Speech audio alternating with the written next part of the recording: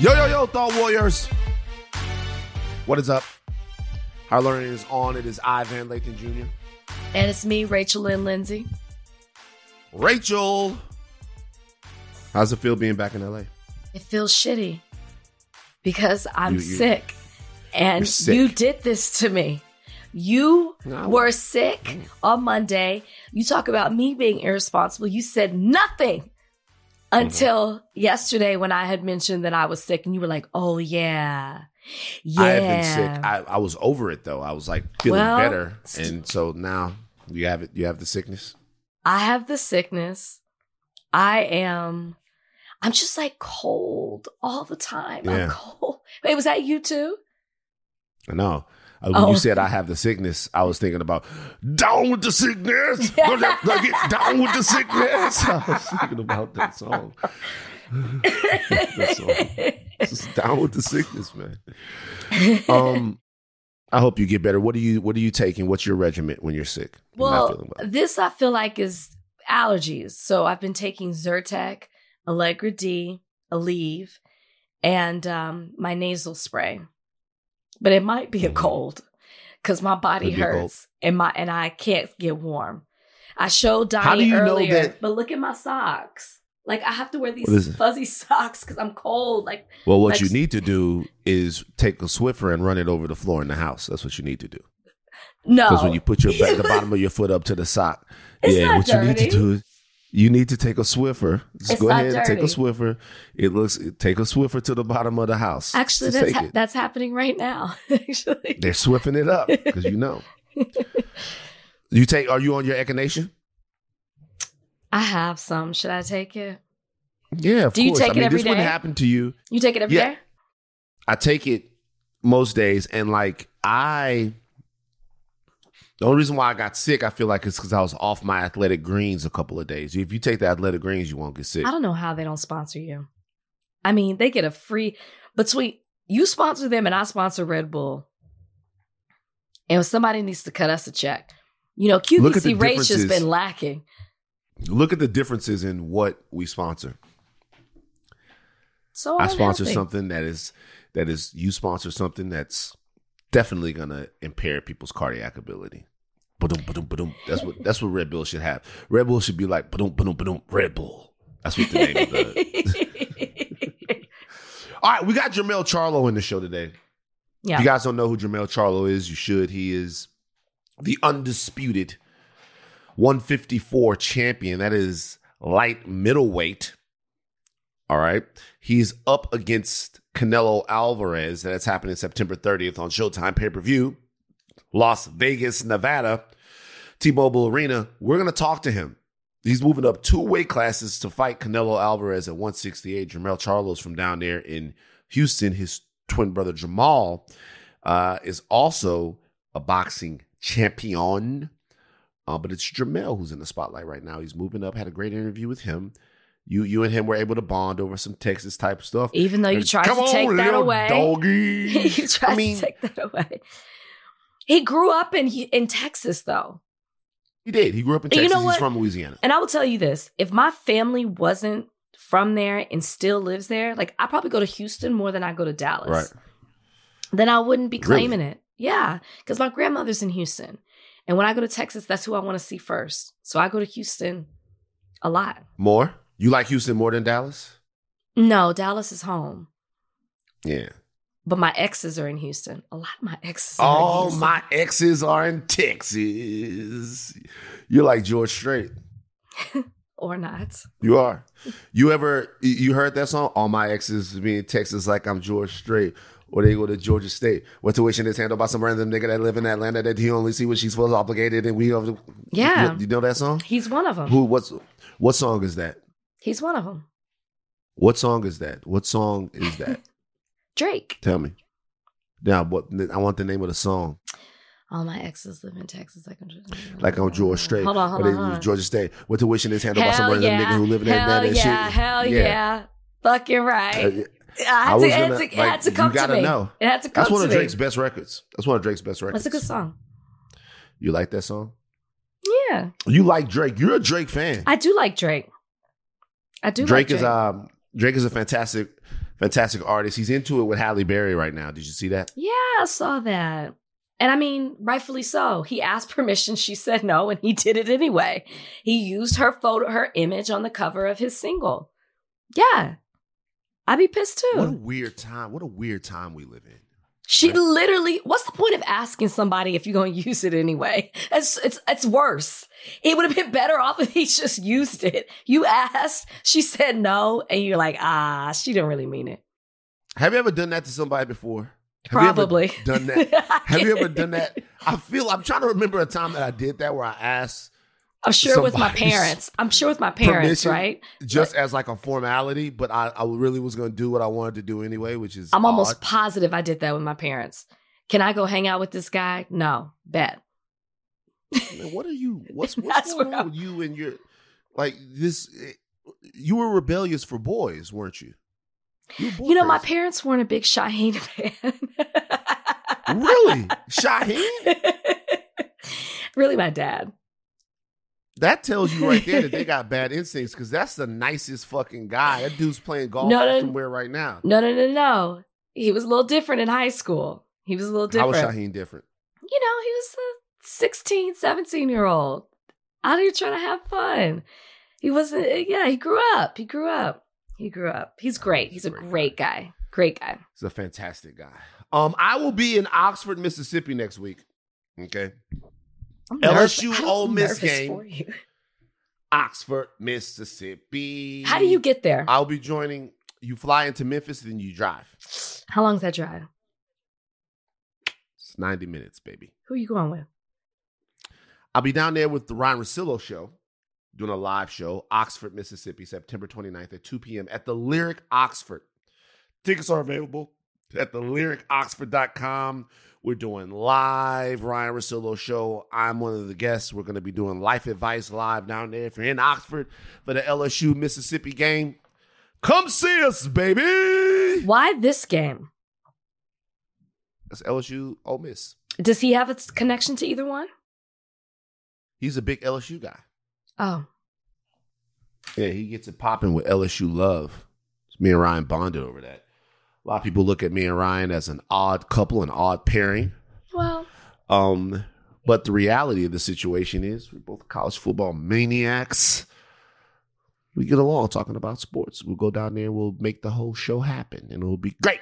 Let me know when he goes to Lethal Austin. Weapon. You want to go down there? You want to go down there and talk Texas football? Texas got a big game coming up this week. Who are they playing this week? See, they don't. You don't even know. Name their whole offensive line. Name you talking all this Texas shit. Name their whole Who line. Who they play this week? Name their whole O-line. I can't even name the Cowboys' whole O-line. Zach Martin. Wait, hold on. Let me see if I can do this. Tyrod Smith, Zach Martin. I can't even name the whole O-line. I'm sorry. It's not crucial for me to know a whole roster. Would you like to know? No. LSU's O-line? Nope. Don't care. Rachel's back. Rachel. Here's the problem with everything that's going on right now with me being back into batch. Why are we here? Why do you what? Have you finished my season?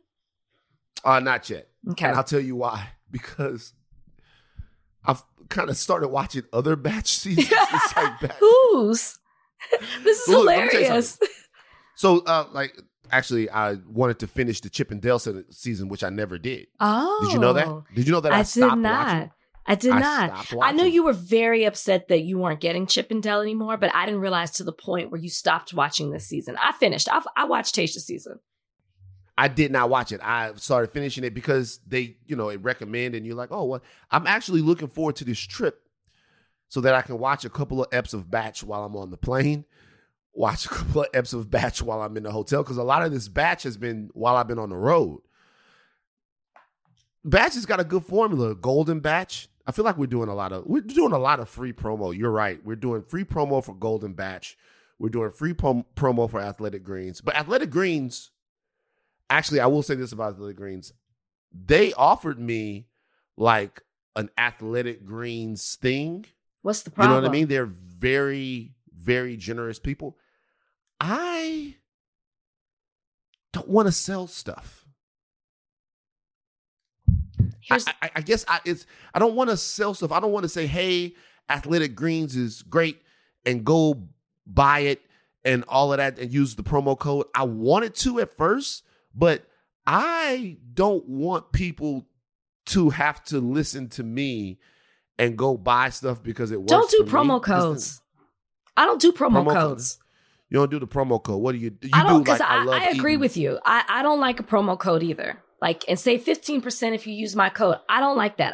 I think it's been years. I mean, we do it here on this podcast. I just want to let you know. Like, no problem doing it. Yeah. No. That I get. But I mean, like, on social media, me standing there with the product, I'm not really into that. I understand that. But you genuinely like Athletic Greens. It's a part of your lifestyle. And you're often encouraging people to hop on board because you believe in it. So why not get paid to do that? It's like a TV commercial. It is. I mean, but I don't know. It's just too much of structure for me. You know, it's now. You're leaving money on the table. Do the Athletic Greens. No, you're leaving money on. Don't. Why are you so judgmental towards me? I'm trying to help you out. This isn't judgmental. That's true. This is trying to help you get that bag. That bag. When you think of the bag, do you think of the bag or do you think of that bag? DAT. The bag. Interesting. I think of that bag. Get that bag, nigga.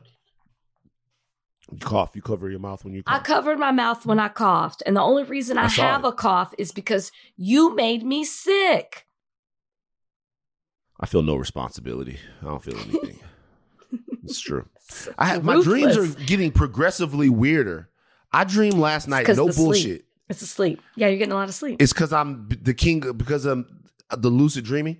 I dreamt last night that I was playing pickleball with Bokeem Woodbine.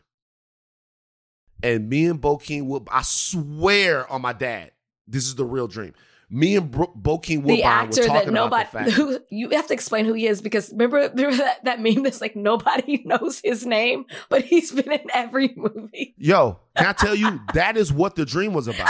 So, listen, you guys, when I tell you guys that I'm being for real, I'm not bullshitting at all. I swear.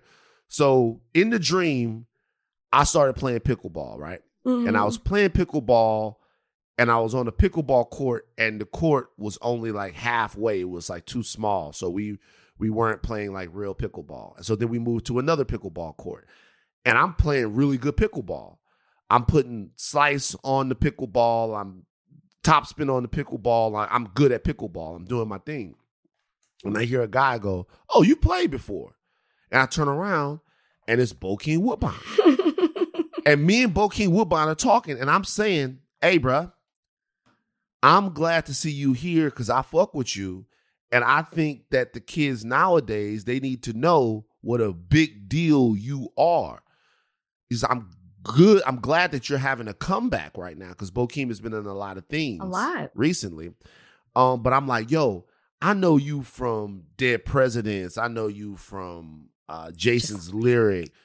Like all the movies that you were like a part of my youth, Bokeem Woodbine. And we're talking, and then Bokeem Woodbine starts playing pickleball with us. And we're playing pickleball. Me, Bokeem Woodbine, and then against some white people. Who won? We're playing pickleball. I can't remember, but it's like fancy pickleball. Like it's like we're at Wimbledon. You had the outfits? What were you wearing? All white. All white. And we're playing pickleball, and the pickle or whatever, the tennis ball, the pickleball is like a neon green.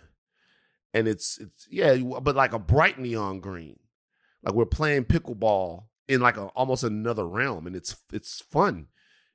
Have fun playing pickleball. And then I went to the mall after that in the dream, and I was walking around the mall getting lost, couldn't find where I was going. And that's the dream. I woke up. Dreams are getting weird for the king of sleep. The more sleep you get, I feel like that happens. Can you play pickleball? Yeah, I've played. I said, can you? I didn't ask you, have you? Can you? Like, are you decent? Jesus Christ. Sorry, I went in a lawyer mode.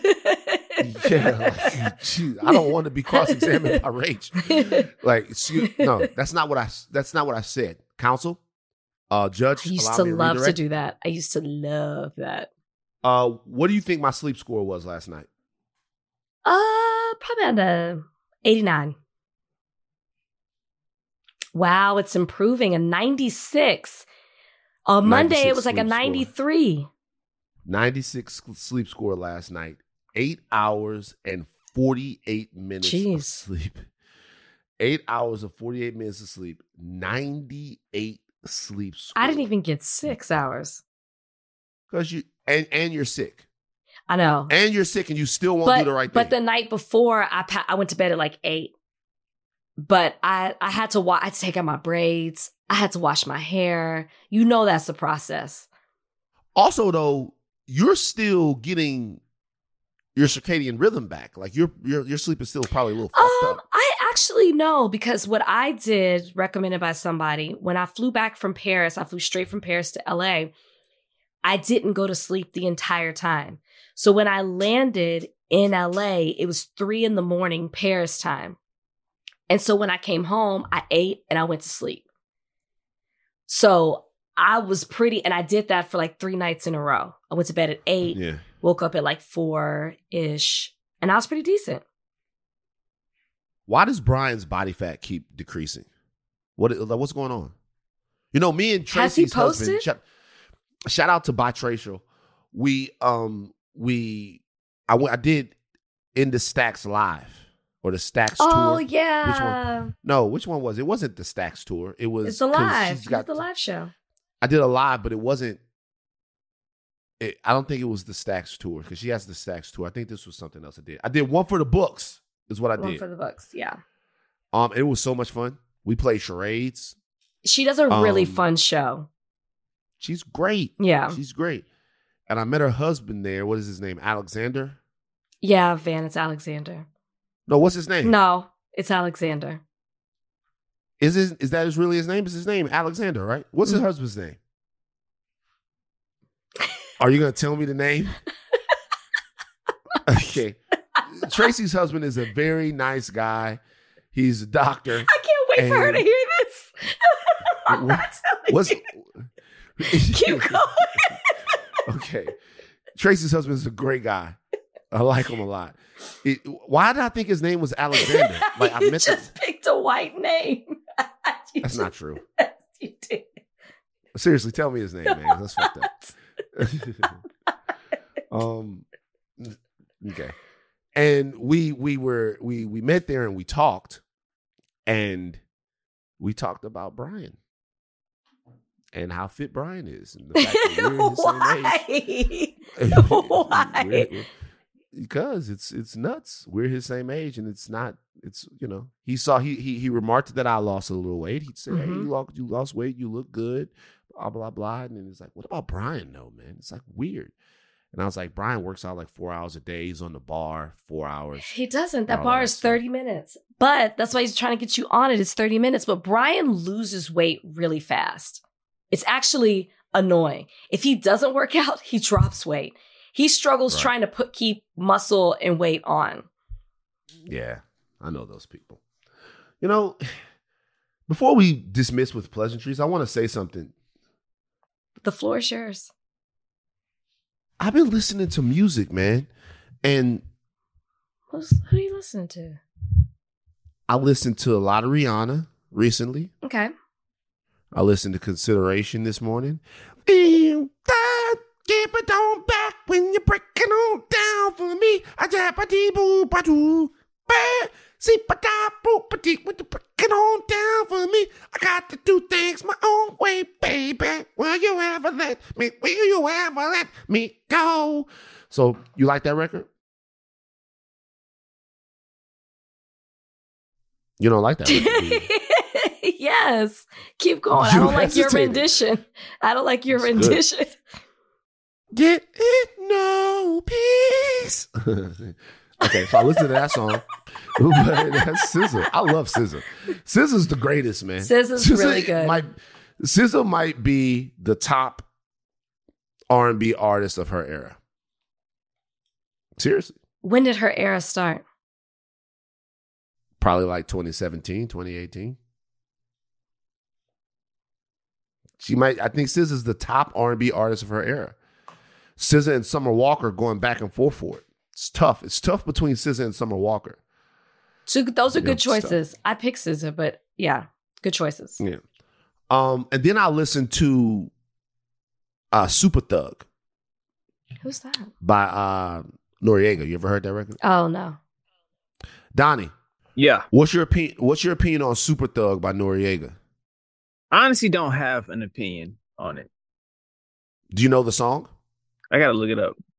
Hold and on. That's what I needed Donnie to say. Donnie trying to Y'all don't know. Yo, wait. No. Y'all don't know that fucking Super Thug? No. Hold on, I gotta play it. I gotta play that Super Thug for y'all. Donnie, how much Super Thug can I play before we get in trouble? I think like 15 seconds. Let me get to the chorus. Get to the 15 seconds.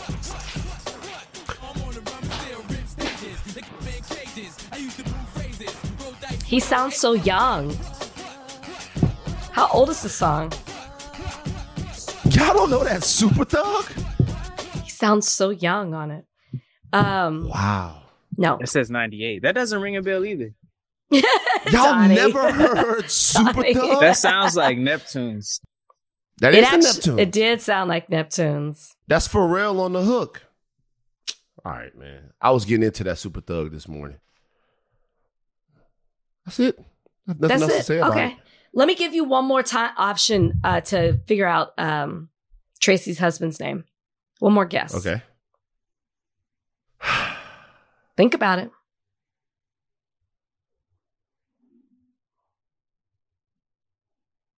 There's too much pressure. Larry? Now, come on, man. You know it ain't no Larry. You know it ain't Larry. It's That was something like with an the L. worst guess ever. It's something with an L. No, it doesn't start with an L. Starts with an A? It is a short name. It doesn't start with an L or an A? Mm-mm. What letter does it start with? J. Jason? Jake. It's J? Jake! Jake. You'll never forget now. That's my guy. Alexander. I don't give a fuck what you say. Are their kids' names Alexander? That's a they're a beautiful family, by the way. No, their kids' names are not Alexander. Shout out to Tracy. My and brother-in-law's Attica name's Locke. Alexander. I wonder if that's where you got that from. Maybe that's it. Like everybody on the panel, that it was such a fun time. It legitimately was a great show. Honestly, if y'all have not checked out one of Tracy's live shows, it's like I always forget that she went to NYU and she is in theater. And then when I go to a live show, I'm like, she's so good at this. This is her space. It's a really, really entertaining show. I'll be Donnie, there. I'll be doing it in October. Give me a little bit more Super Thug. No. Just a little bit more Super Thug, Donnie. Come on. Just give me a little bit more Super Thug. We passed that 15-second mark. I'm going to have to chop it up. Hold on 1 second. No, Donnie, you don't have to do a thing.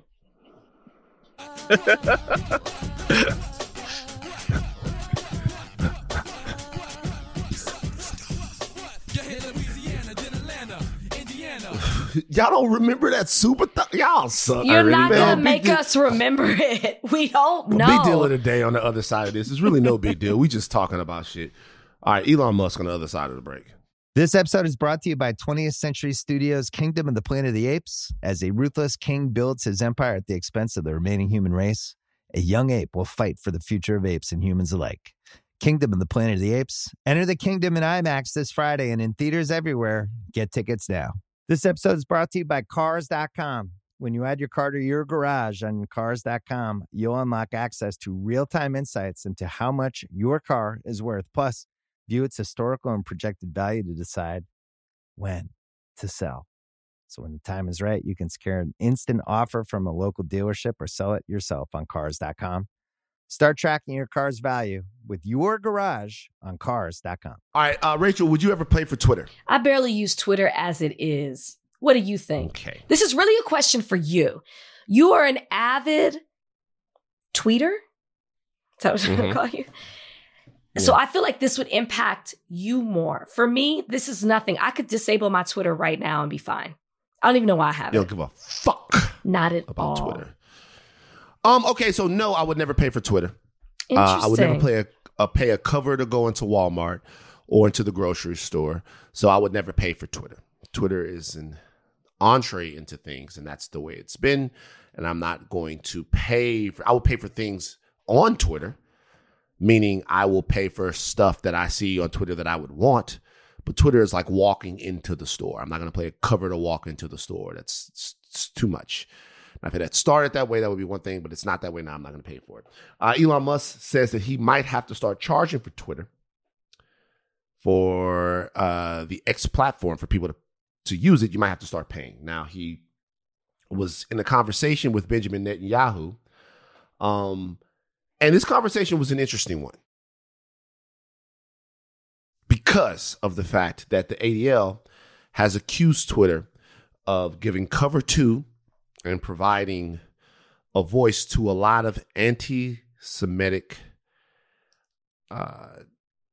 content, basically saying that Twitter has become much more hate-filled since Elon Musk has taken over.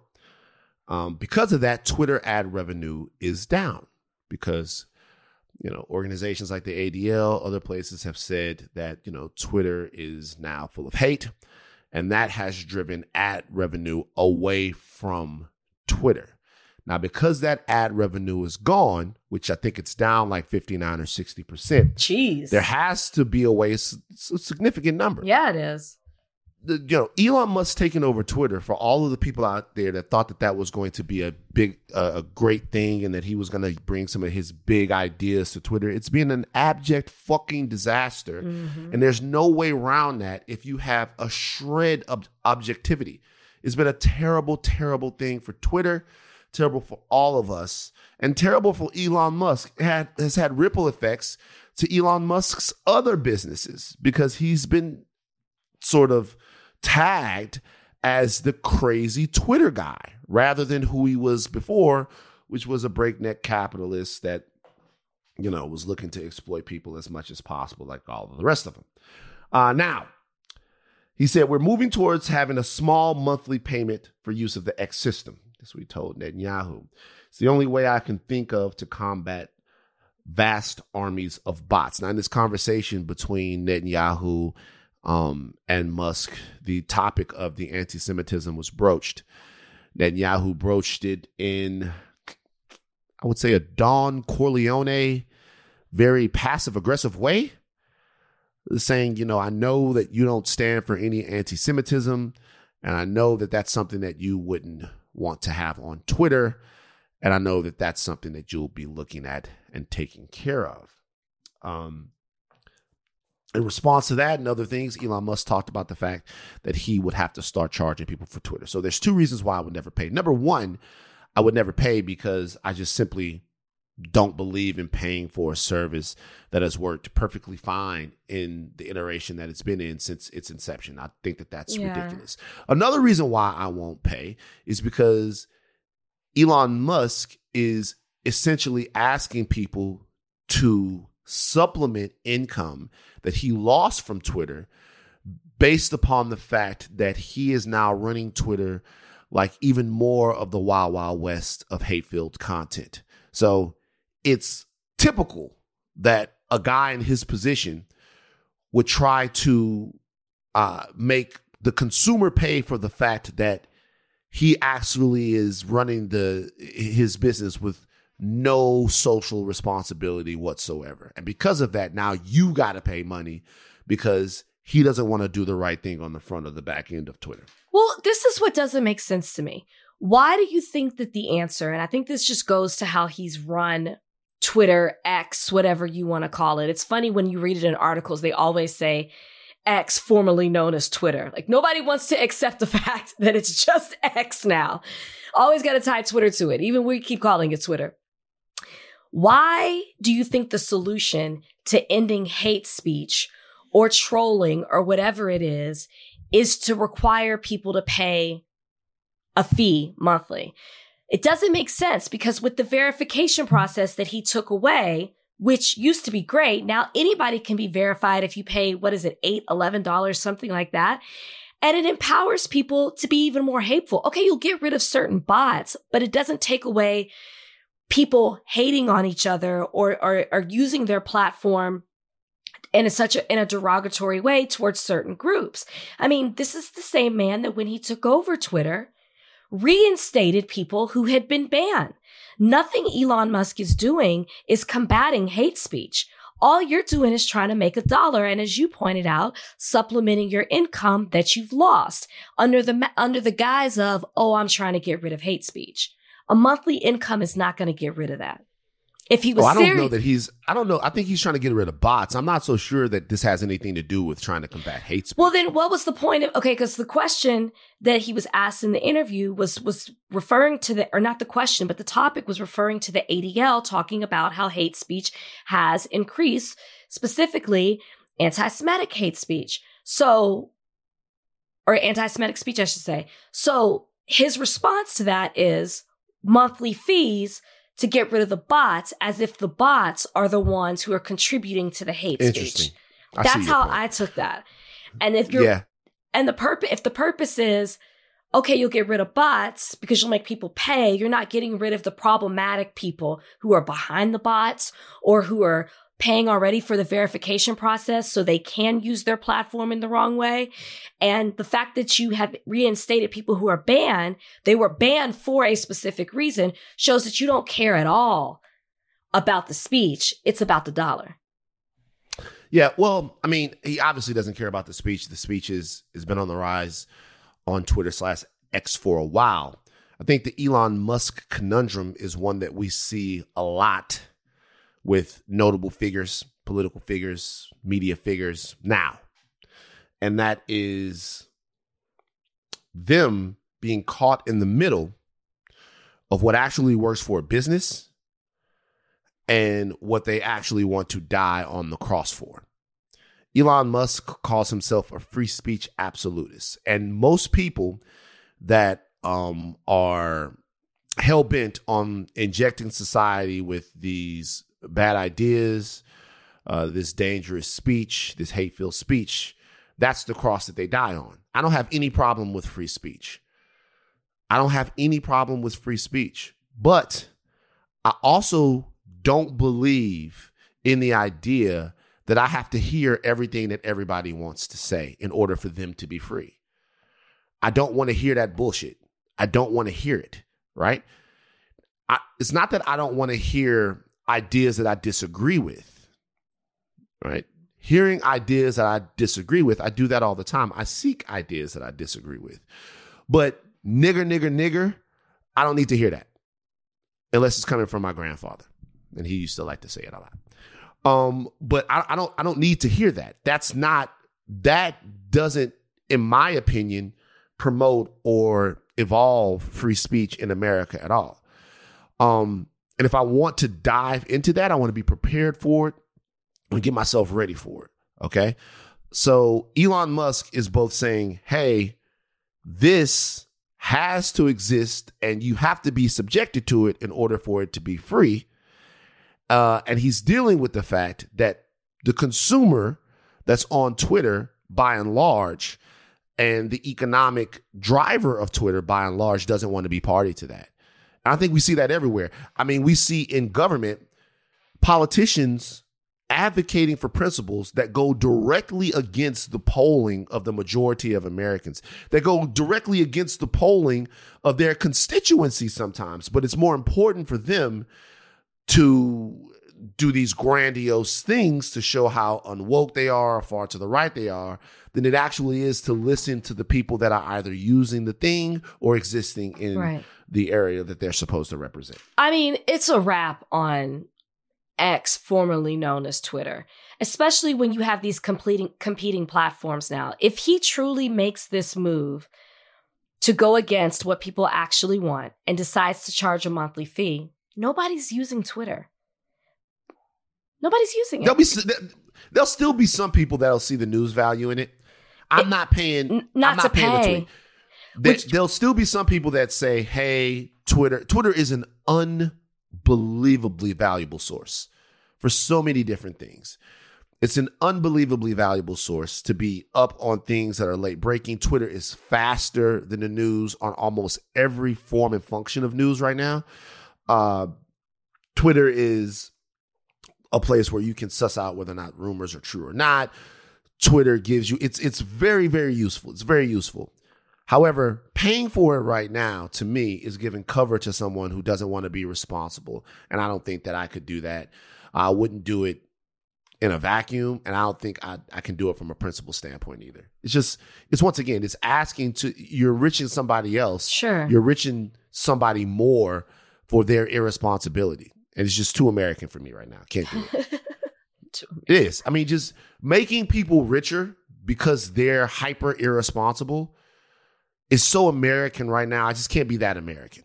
It's too American for me. Whatever, bro. Oh. Ooh, Rach. I know where your segue is going into, what it's going into, and I don't like it. Speaking of America. I know where you're going. Let's talk about America's team. Our friend Jim Trotter, who I love. Jim Trotter's great. Jim Trotter is the Colin Kaepernick of NFL media. He is, through his fight with the NFL, exposing so much about the way the NFL works and the problems that the NFL needs to address. He's a former NFL media journalist. He's accusing the league of refusing to address what he calls long-standing institutional discrimination. And he claims his contract was not renewed because he used to voice these concerns. Jim Trotter, as you guys know, was not renewed by the NFL a little while ago. He's now suing the NFL because of that, and this is why. He also claims that Dallas Cowboys owner Jerry Jones and Buffalo Bills owner Terry Pegula made some racially insensitive comments. Rachel, do you want to read the comments No, that I don't. Jim Trotter says? Keep going. No, I don't. Go ahead. Don't you think, I see that you took off your sweater and now you have your Dallas Cowboys shirt on. I got hot. It's getting hot for the Cowboys. Okay. So literally, while we were doing this, I want you guys to know something about Big Rach, MAGA Rach. As we were doing this, Rach took off her sweatshirt so that her Dallas Cowboys shirt that she was It's wearing actually under a Dak shirt. It's got a big fucking star on the sleeve. You did that as a show of force to the Cowboys, a show of solidarity. Okay? Solidarity to the Cowboys, a show of force. So this is what he says in response to an emphasis in social activism. This is what Pegula said. If the black players don't like it, they should go back to Africa and see how bad it is. That's allegedly what Terry Pegula said. We don't like what's going on here in America. They should go back to Africa and see how bad it is. Go back to Africa. Continent that many of them have never been to. And a continent that most of them weren't born in. Go back to Africa. This remark was so offensive and racist that the people in the meeting appeared to be frozen, unsure of how to even react. Of course they would be. Mr. Trotter was speaking with Will McClay, the Cowboys vice president, player personnel, about the fact that NFL teams tend to not draft many players out of historically black colleges and universities, HBCUs, and whether that might be due to the lack of black people in personnel decision making positions. You don't have a lot of black GMs, black scouts, black people in those positions. So maybe they're not scouting the HBCUs. Maybe they don't know the talent that exists in the HBCUs.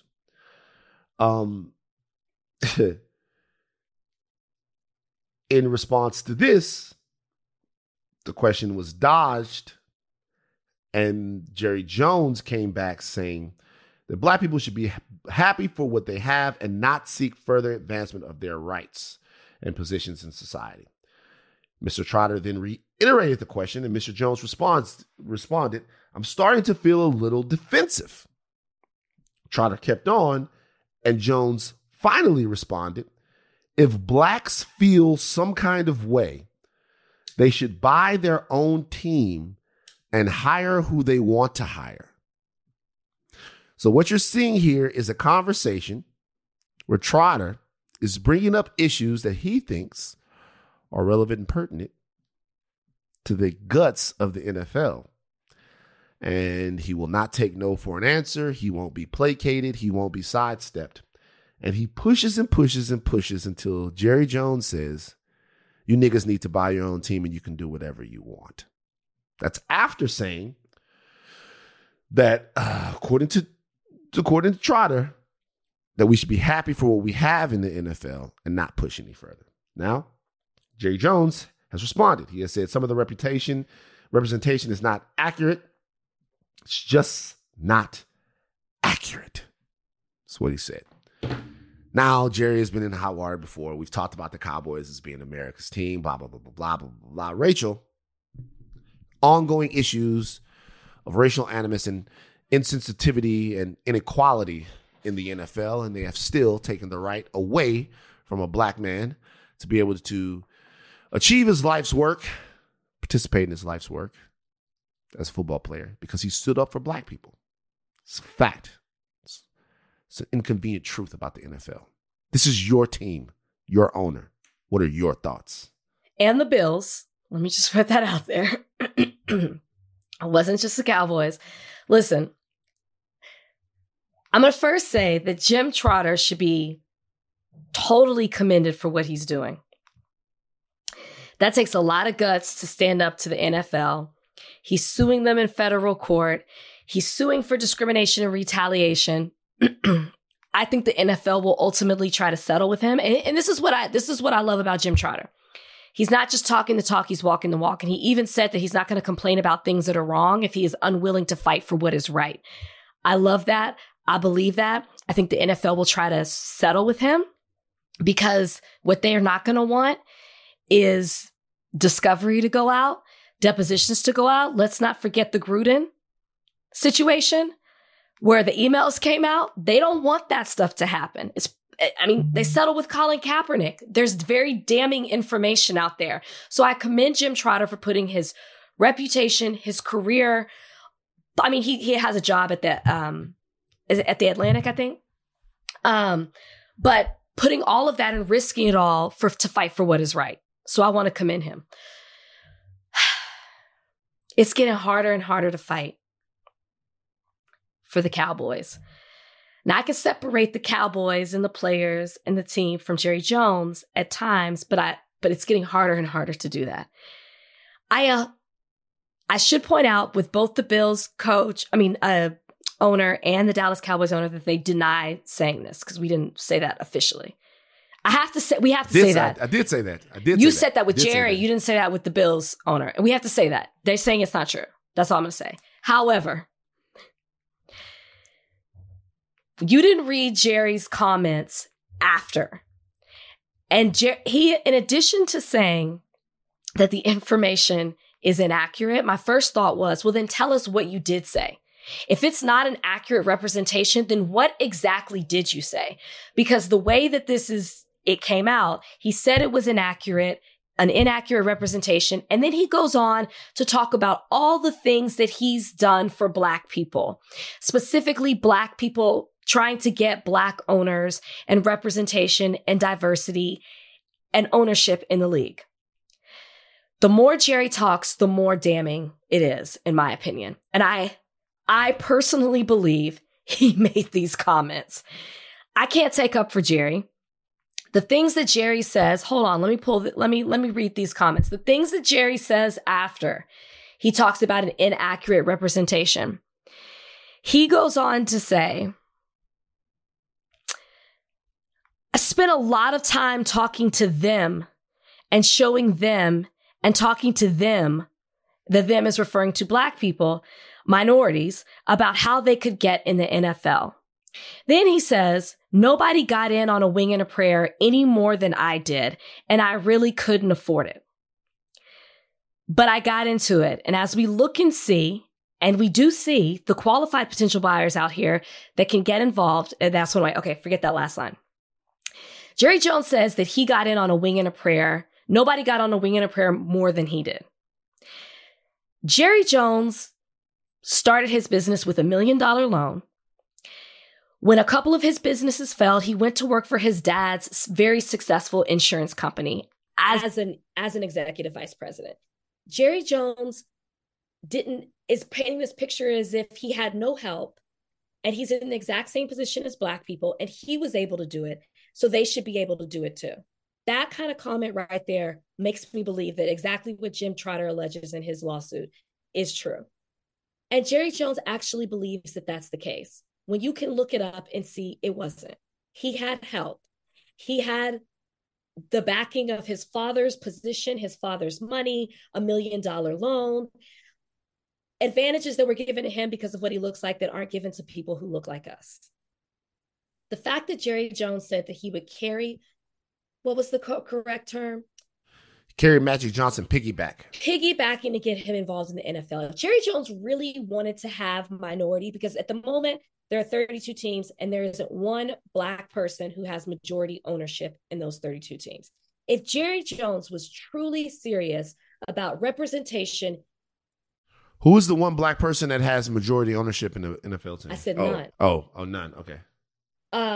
If Jerry Jones was truly serious about representation in regards to ownership, majority ownership in the NFL, then we would see what he's actually doing. It would actually happen.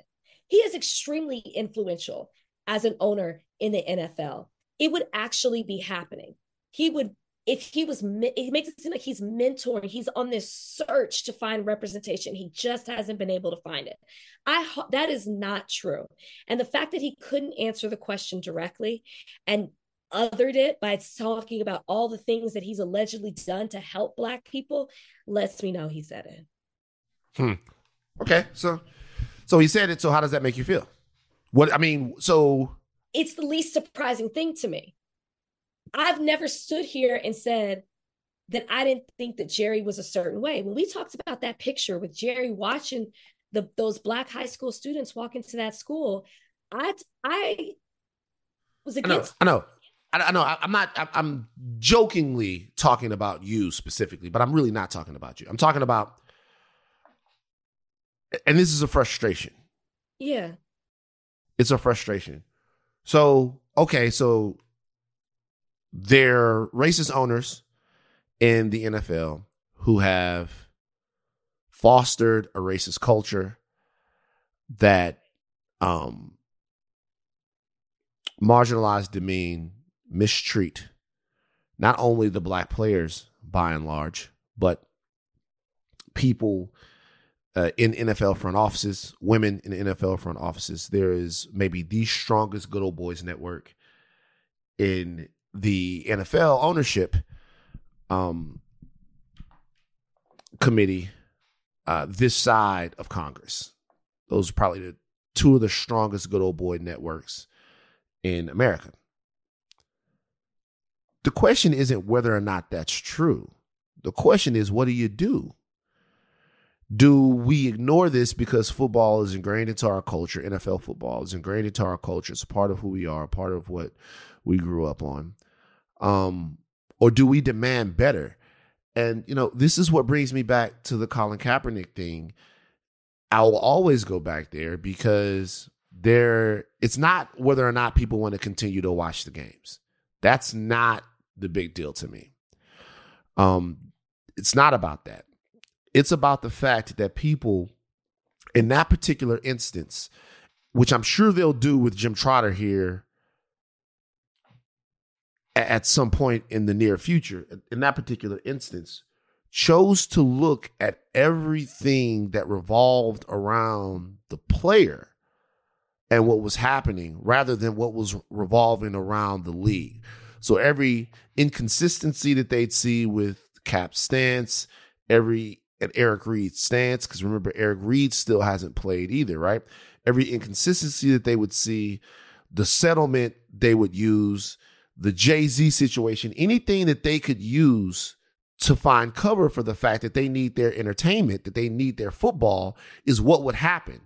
I'm sure that's probably going to happen to Jim Trotter at some point too. The point isn't whether or not people are going to continue to watch football. That's not the point, right? We're going to continue to live in America, the majority of us,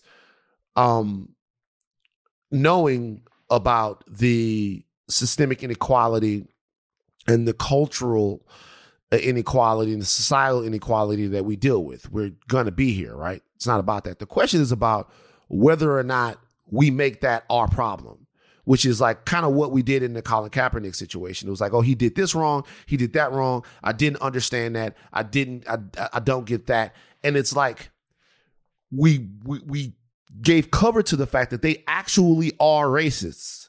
So everything that they were doing, they actually did do.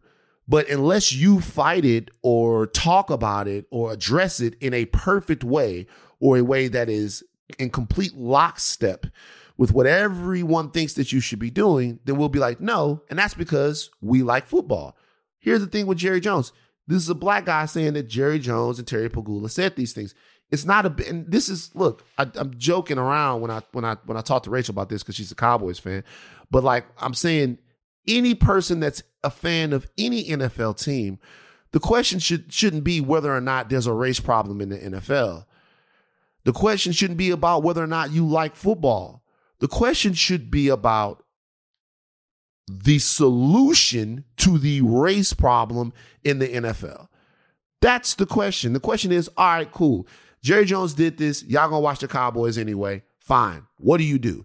Terry Pagula said this. You're going to watch the Bills anyway. What can you do? What can you do? You're going to live in America anyway. There's going to be racism here. What do you do to limit its effect on you or to change the structures that allow it to rampage people's lives like unimpeded? And so like, that's the thing. The thing is, and that's why I get so frustrated when I hear people talk about everything that any of those players that Eric Reed would have maybe got wrong, that Cap maybe got wrong, that any of the players that were kneeling got wrong. Like, you're turning the victims into the perpetrators. Sure. And we do that every single time. So let me ask you this. You talk about what can you do? Colin Kaepernick took a knee. He didn't want to be out of the NFL. He wanted to make a point. He wanted to bring awareness to injustices that people like him are facing in this country. He wanted to start the conversation. He wanted there to be change. Did not want to leave the league. They forced him out the league. He filed a suit. They settled. We don't know the terms of the settlement, right? Now you have Jim Trotter. Jim Trotter works for NFL Network. He did not want to stop working for NFL Network. He wanted to use his position to call out certain injustices that were happening and are still happening when it comes to Black people in front office, Black people on the executive level, Black people making decision makers when it comes to media. And every single opportunity he got a chance to confront it, he used his platform to do that. He is now suing. He could possibly take a settlement or he could go to trial. And when you talk about change, when you settle, the terms of what was discovered or what evidence you have, all of that gets wrapped up in the settlement and you never know anything. I actually think it would make a huge, Brian Flores right now has a lawsuit out about discrimination when it comes to coaches.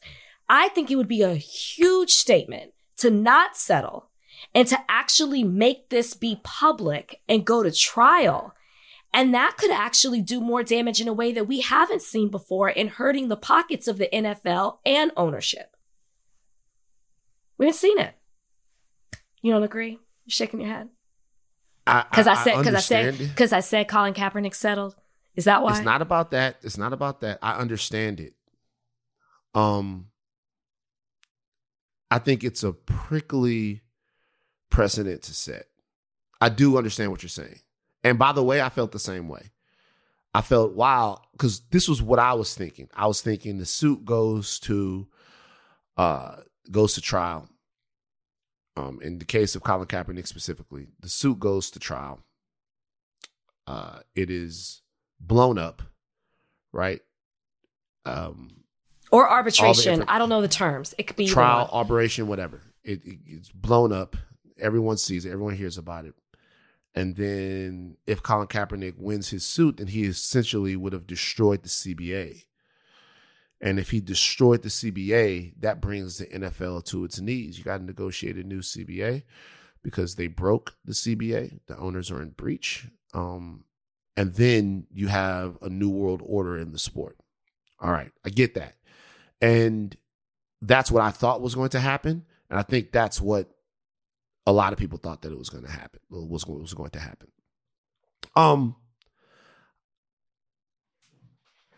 I think for me, fixating on that, it alleviates the fans' responsibility because there are so many different cases where I could say, okay, this person settled, and what they should do is be on a crusade for truth. And there are people who are on a crusade for truth in all types of lawsuits. There are people that are involved in environmental lawsuits that won't accept settlement checks. There are people that are involved in political lawsuits that won't accept settlement checks, right? But then there are people that are accusing people of sexual harassment, sexual assault, all different types of things, and they settle for various reasons. One reason being that to fight an entity that has a lot more money than you would be financially draining to you. And there is no guarantee that you will win that suit. What are you for who? The plaintiff? They don't pay. Right. No, but you'd have to pay lawyers to fight don't. against the NFL. Not if you're a plaintiff. You don't. They get a percentage of your suit. No, what I'm saying is, well, wait. To fight, if you are in a lawsuit against somebody, right? Like you're paying someone for legal representation, are you not? Not on the plaintiff side. When you file, like when you sue someone, a civil suit, they take, so like, let's just say a car accident, right? Or class action, whatever. You're suing because they put lead in their toys. Those people, those plaintiffs don't pay their lawyers. The lawyers, the reason they get a 30 to 40% cut of whatever the settlement is. Yeah, but I'm not talking about a class action suit. I'm talking about I'm suing you. You're talking about a civil suit. I'm talking about like Tasha K, like Cardi B sued Tasha K. The lawsuit to sue Tasha K cost Cardi B. Cardi B won the suit. The lawsuit to sue Tasha K cost Cardi B like $1.5 million because she had to pay her lawyers. Yeah. So like, what was that? What were the charges in that? The charges, she was suing her for defamation, but she had to pay lawyers. We're both right, Van. When it comes to paying lawyers' fees in a civil suit, I did a lot of personal injury. So in a lot of personal injury, it works on a contingency basis. It depends the lawyer that you retain. It depends what they do. So they can work for you on a contingency basis. They can charge a flat fee or they can charge you an hourly rate. I don't know what Flores attorneys are charging or what they're doing. And I don't know what Jim Trotters are, but we are both right. Even what you just said, I think it's an interesting way to look at it because it essentially says if this person doesn't do this in this specific way, right, then we don't have any responsibility as fans of this sport, of this entity, of whatever, to hold the people in power accountable. Because if Jim Trotter or Colin Kaepernick or Eric Reed or Brian Flores really wanted change, then they wouldn't settle. I don't understand why we do each other like that. It's like I've heard so many people say, like Colin Kaepernick, Eric Reed, whoever, they took the settlement, so that means it's over. No, that doesn't mean that it's over. It certainly doesn't. It's not over to the NFL because if the settlement meant that it was over to the NFL, then they would not still be blackballing those guys even after the settlement. It's not over to them, then why should it be over to us? And Jim Trotter or Brian Flores or whomever else sues this league or whomever else sues anybody or approaches anyone that has power and tries to be made whole from them, I just don't know how it's a weird precedent for me. It's a weird thing for me. And I've heard a lot of people say it. And by the way, when it first came out, I was the same way. I was like, I was surprised it settled. But you settled a label dispute. But if they continue to victimize somebody after, then I think we should still kind of be cognizant of that. I think relying too much on what should happen, you're right, is that we should say, hey, what's happening, what the NFL is doing, like there's systematic racism, there's unfair treatment, there's discrimination, there's retaliation when people speak out, there's collusion. When we should say, hey, we're not going to watch, or we're going to hurt their pockets.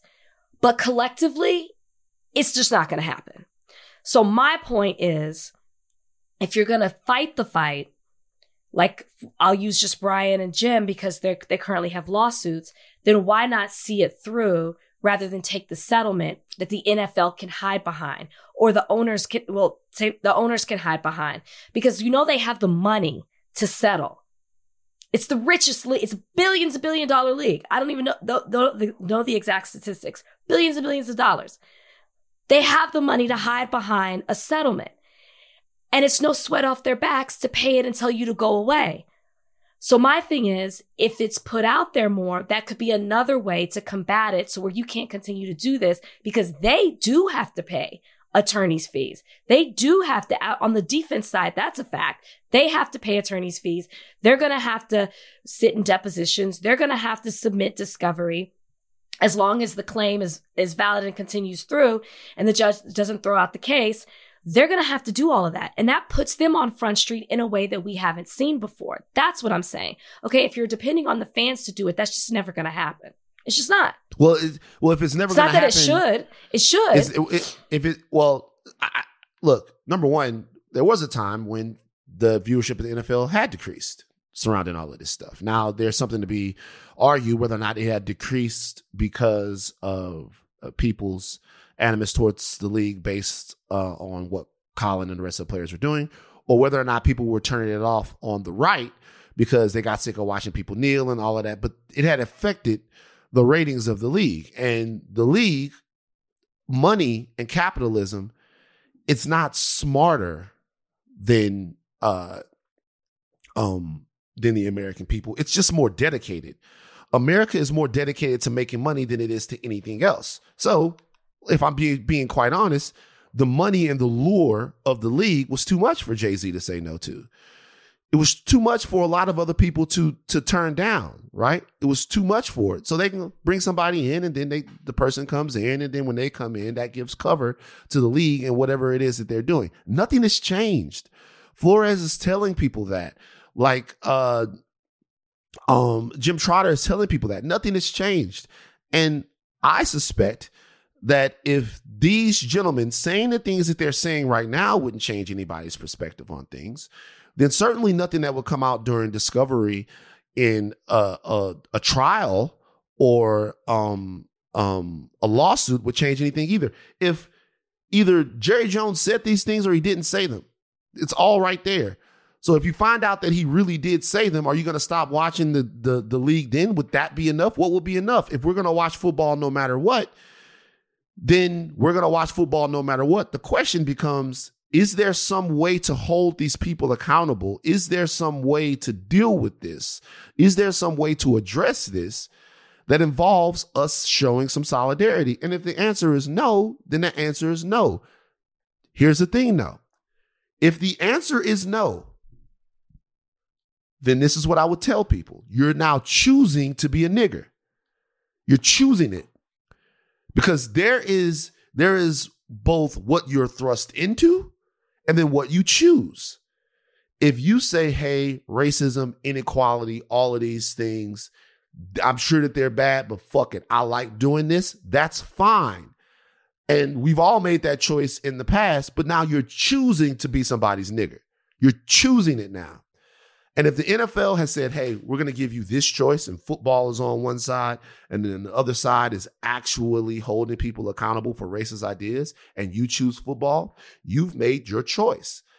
And I just think that we need to be honest about that, because I think sometimes it's unfair to a Trotter or to a Reed or to a Brian Flores or to any of these people when we pick apart the way they went about things with a fine-tooth comb so that we make ourselves feel better about watching the games. That's all I'm saying. This episode is brought to you by Anytime Fitness. We're not all professional athletes, but we all have health goals. That's why Anytime Fitness gives you access to personalized plans and support from a coach. Plus, you can track your training, nutrition, and recovery progress with the Anytime Fitness app, just like the pros. With 24/7 access to more than 5,000 gyms worldwide, get more from your gym membership. Visit anytimefitness.com to try it for free today. Terms, conditions, restrictions all apply. See website for details. This episode is brought to you by Atlassian. Atlassian software like Jira, Confluence, and Trello help power global collaboration for all teams so they can accomplish everything that's impossible alone. Because individually we're great, but together we're so much better. Learn how to unleash the potential of your team at Atlassian.com. Atlassian.com. Atlassian. Tap the banner or visit this episode's page to learn more. Do you like to shoot guns? Yeah. Well, you might not be able to shoot them for too much longer because the liberals is coming for your guns. The White House has announced its first ever federal office of gun violence prevention. Wow. Joe Biden is creating the first ever federal office of that. According to people familiar with the plans, it will be announced Friday. We're recording this on Thursday, so it'll be tomorrow when this happens. The office fulfills a key demand of gun safety activists who banded together. It's a coalition to endorse Joe Biden for president 2024. It's an effort by the White House to keep the issue front and center as the president pushes for a ban on so-called assault weapons and urges Congress to act. Let me ask you this. What would this new thing have to do, in your opinion, to substantively substantively address, should I say, gun violence in America? What would they have to do? Oof. What would the administration have to do, or what would this new office? This new office, right, which is there to tackle the problem. What do we want them to do?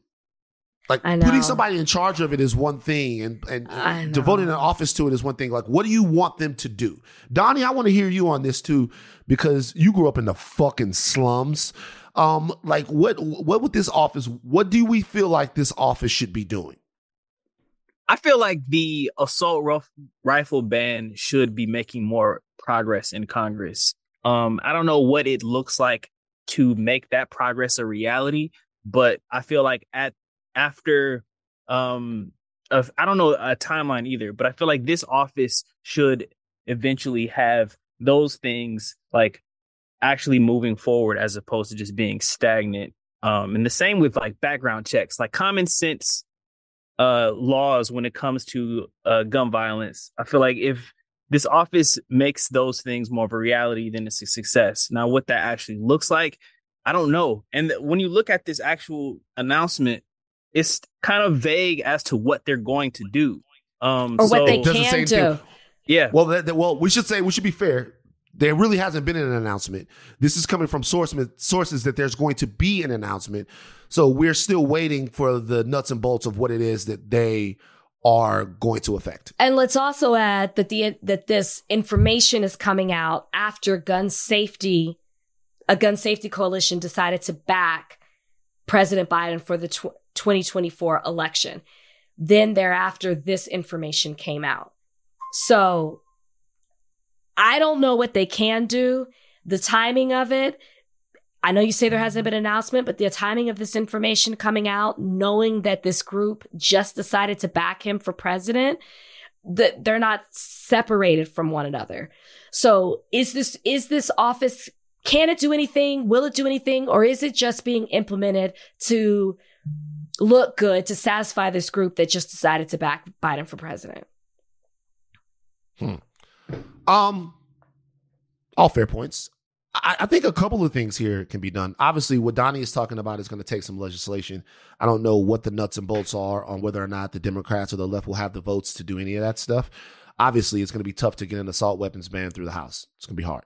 Like, it's, there was a bipartisan gun act that came through not too long ago, but the polling suggests now that a lot of the support for actions of that type have waned. But, you never know. Unfortunately, if X amount of kids get shot up someplace, maybe it'll jump back on people's radars again. Of course, it takes that type of horror in this country to remind people of the reality of the situation that we're living in.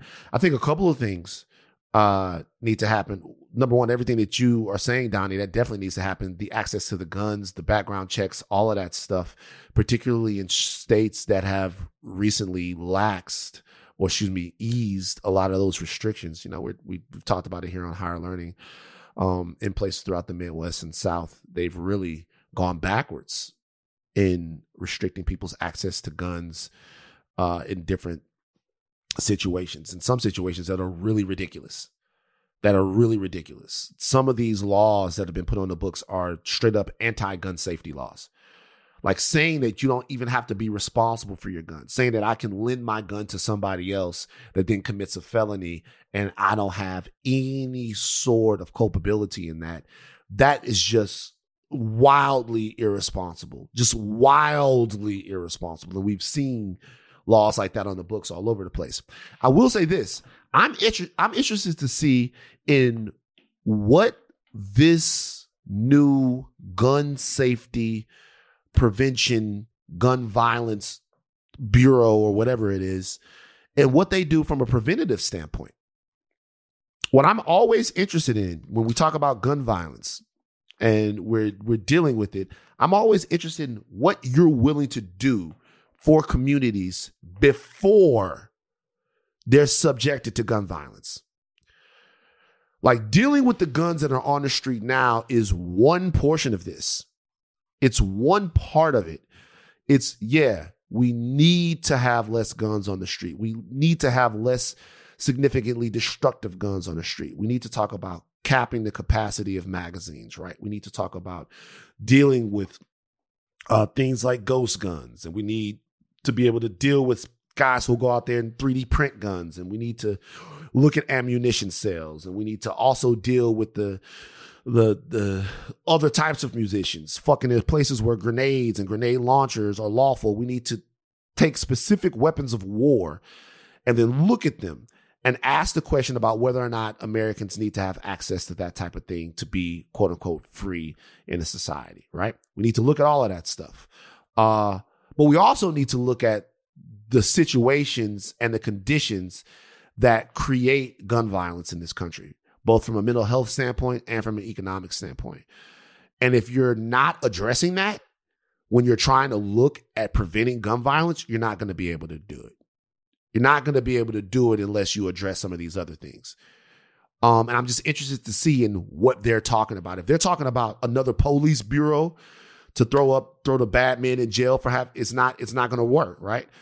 But if we actually are coming to this trying to have big ideas about what the answers to these problems are, then we'll understand that there are a bunch of different places that we need to address this in order for it to be successful.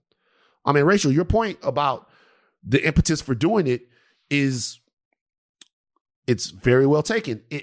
I would hate to be cynical enough to believe that this is a publicity stunt leading up to an election. Listen. But no. By the way, I'm not saying that we shouldn't be. I'm just saying that it's definitely tied to it, but I don't want to take away the fact that he has fought for legislation. He has fought against a ban of assault rifles. There are things and I'm sure that's why this coalition has said we want to support him, because he has done things as the president to show that he is about gun safety and wants to see that implemented in this country.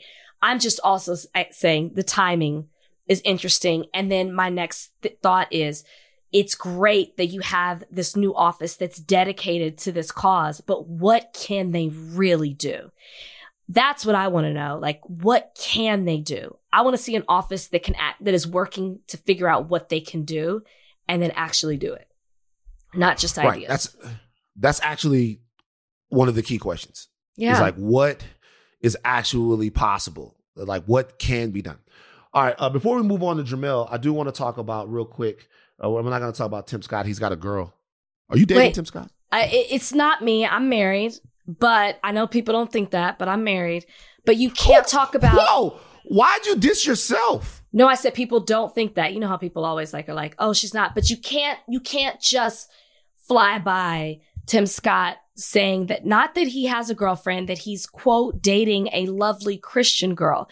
But you can't say that without saying that the Washington Post guy, Ben Terrace, who interviewed him, said that Scott said that his new girlfriend participates in Bible study and pickleball matches with him.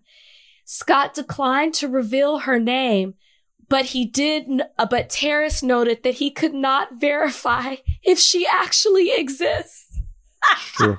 That's the best part. So now we gotta jump into it. The GOP has been on Tim Scott's ass. Tim Scott, they reminded Tim Scott that he's black again. It's very interesting. The GOP they do this with Lindsay too, though. They do this with Lindsay about not dating speculation anybody, about their married. Not being married. So this is calm down. The subtext here is the question is whether or not Tim Scott is gay, and that seems to be what members of the GOP are interested in. He's unmarried, and a lot of people look at that as an indication that he's into guys, and you can't have that, right? In the GOP, you can't have that from a leader, black and gay. Jesus Christ, the hell are we doing? It's end times.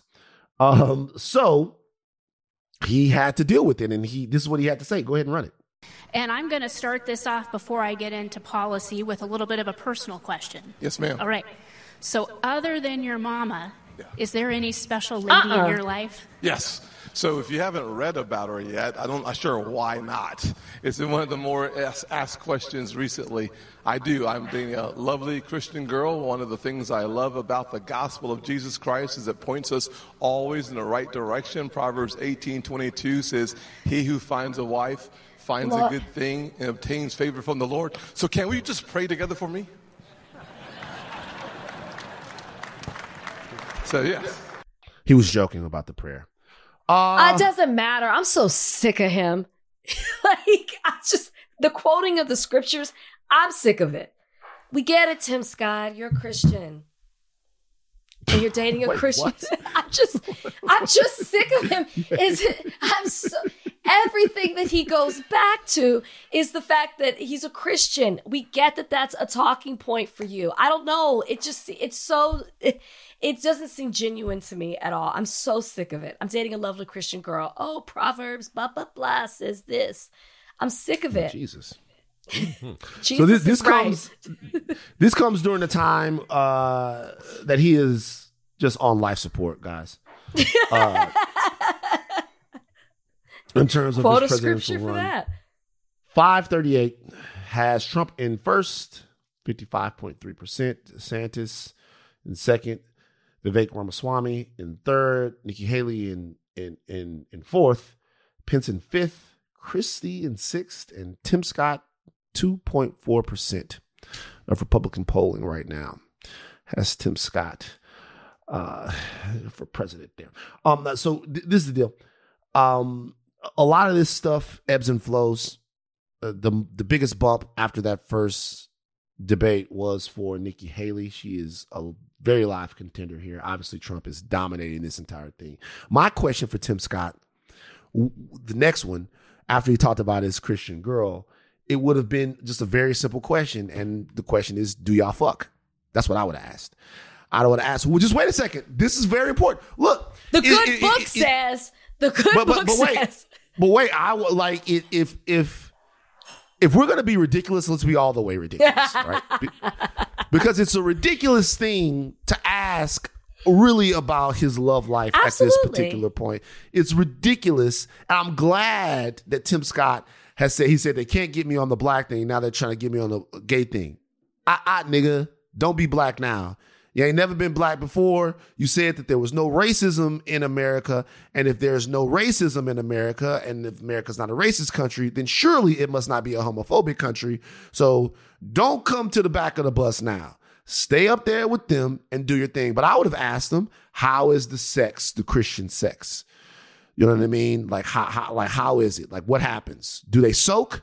Are they into soaking? You know soaking? You know what soaking is? Of course. Do they soak? Are they soaking? I bet he's soaking his ass off. That's so disgusting to me. The name, the act. Donnie, are you aware of soaking? Do you know what soaking is? I do. Okay. I do. Yeah. Rachel's using the bathroom right now. All the soaking talking. All the soaking talking. So what's your opinion of soaking? Are we all aware of what soaking is and what do we think of it? I think to each his own. I'm not gonna, kink shame. I do think that soaking does qualify as sex. If the argument is whether or not that's a way to still keep one's virginity, I think that that's not how you do it. Yeah. I learned about it because the Mormons are into soaking. They like to soak. Yeah, I think it was a BYU thing. It was a BYU. That's where I learned of it too. Wait a minute. You went to BYU and you soaked it up? No, that's just where I learned what it was called. I've never been to Utah. Tim Scott looks like a soaker. Anyway, listen. Super soaker. That's his new nickname. Oh my God. Wait. Super soaker Scott. Tim Scott, the super soaker. I mean, he looks like a soaker. Are we not going to talk about the fact that when she was asking him that question, she was like, in addition to your mama, did you not find that? Donnie, is there a special? Donnie, play the clip. Play the clip, just to that point, please. And I'm going to start this off before I get into policy with a little bit of a personal question. Yes, ma'am. All right. So other than your mama, is there any special lady in your life? Nah. I'd have hit her back. I'd have hit her with a bitch. Are we not going to talk about that? Nah, that's right. Nah, Rachel, that's a good point. I'd have hit her with a bitch. My mama, bitch. Like, you don't say that. In addition to my mama. Yeah, in addition to my mama.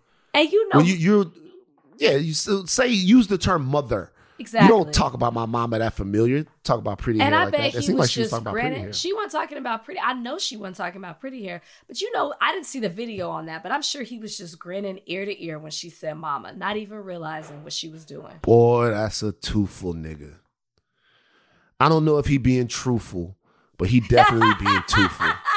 That's a truthful nigga right there. When Tim Scott give you the teeth, he give you the teeth. That's a truthful nigga. Please be quiet. Jesus Christ. All right, we got Jermell Charlo coming up right now. The fight is September 30th. Showtime pay-per-view. Charlo versus Ávarez. Other side of this break. 30 minutes with Charlo. This episode is brought to you by Jiffy Lube. Cars can be a big investment, so it's important to take care of them. I once got a car that I started out with 25,000 miles on. I got it to over 200,000 miles because I took care of it. You know how you take care of a car? You take care of the maintenance, the oil, the brakes, all that stuff. And if you don't, you can have a car just completely fall apart. When your car needs maintenance, head to Jiffy Lube. They provide automotive excellence at speed. Get your oil change, brakes checked, tons of other multi-care services. It's all done by expertly trained technicians who actually care about taking care of you and your car. Jiffy Lube, car more. To find coupons and start an instant online estimate, visit jiffylube.com. This episode is brought to you by Hotels.com. I was traveling internationally last year. I was in Mallorca. I didn't know the island well. I said, let me head to the north, head towards the water. Let me go on Hotels.com and see what they have available. Something preferably on the beach, maybe even a gym. Not only did I get those things, there was a kids session with exercise, gymnastics in the water, pony rides, a train. It had everything, and I didn't even want any of those things. But at least I knew they were there, just in case I changed my mind. And now finding the perfect hotel has never been easier thanks to the Hotels.com app.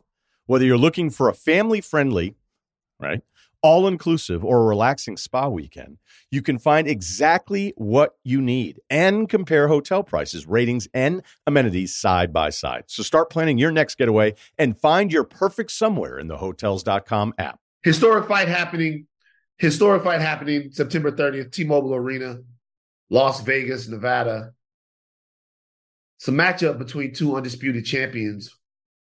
154-pound undisputed champion Jermell Charlo goes up against No, really the kind of, I don't know, the big bad wolf of boxing, maybe. I don't know.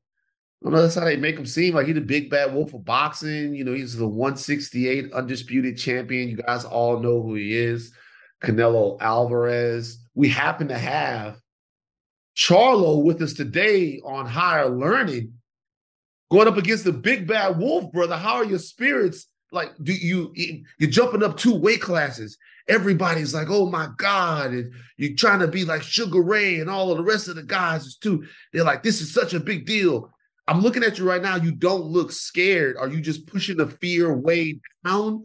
Or what's going on? Everybody's saying you should be so afraid of this challenge, man. What's the deal? I don't know, man. I'm nowhere close to being scared. You know what I mean? I wouldn't have signed up for this if I was fear any men. So I'm excited. It's been a long journey. It's been a long training camp and a lot of rough, rugged rounds in the gym, a lot of training. Just want to push myself. Hmm. How do you train going up 2 weight classes? How do you train for that? What do you do? You kind of gotta like, play it by ear, but play close attention. Going up 2 weight classes don't mean you could just stuff your face and eat whatever you want. You gotta, still make the correct moves when it comes down to eating, because if you don't, you'll end up being too big, being too slow. It's all about keeping the speed, also putting on the power. It's been real, strategic going into this part. As Van said, everybody's talking about the fact that you went up 2 weight classes to do this fight. What does this fight mean to you in particular, and what will a win mean for you? This fight right here is a legacy statement made fight. I believe that it puts on, a different face in boxing. It also shows my career and what I've been through and where I'm at now. It also, graduates you from being, just a young, hungry prospect to a champion, to a contender, to a champion, but to a elite veteran. And so, when they speak on Jermell Charlo, win, lose, or draw, they know they're dealing with a dominant tough fighter. And you do it for H-Town. I'm Yeah. from Texas, too. Yeah. You know what? Here's the thing, though. This is what I don't like. What? First of all, number one, I could claim him, too, because he's from Louisiana. He was born in Louisiana. So if I wanted to. So I'm from Baton Rouge. So I'm saying is we could claim Lafayette. That's number one. So before you do the Texas thing. And then number 2, stay on the Dallas side. Wait a minute. We know y'all don't really get along. Wait a minute. That's not true. Because isn't Earl your boy? That's not true. And my family's from Houston. So don't do that. Don't do that. I'm sorry. You live in Dallas? I'm from Dallas. I'm from Oak Cliff. Yes. Oh, okay. That's where Coach Derek from. Derek James is from Oak Cliff. We all family. Thank you. Spoken like a true Texan, Van. Now, right. Stop showing out for the company. Now look. Mm-hmm. Big fight, bro. I mean, Canelo is somebody that really steps up to a lot of different challenges himself. I joke around about Canelo Alvarez, but this is a guy that's gone up to 175 and taken fights, won some, lost some. This is a guy that's moved up in his career. He started off at 154, went on to win at middleweight, at super, at light, all of that. What would it mean for you to beat him? Because even though I say he's boxing's big bad wolf, he's really more boxing's money guy. Mm-hmm. And when you look at him, do you just think cash? Because if you take that crown off his head in this manner in front of everybody with your personality and your swagger, a lion, then you could be the number 1 money fighter in boxing. Does it ever think about you that it's maybe hundreds of millions of dollars waiting on the other side of this fight? Is that the way you look at it? Is it the money or is it wanting to take his belts that is motivating you right now? It definitely can't be money because, I never really look at myself like, hey, look, I'm going to be the cash cow or the sport.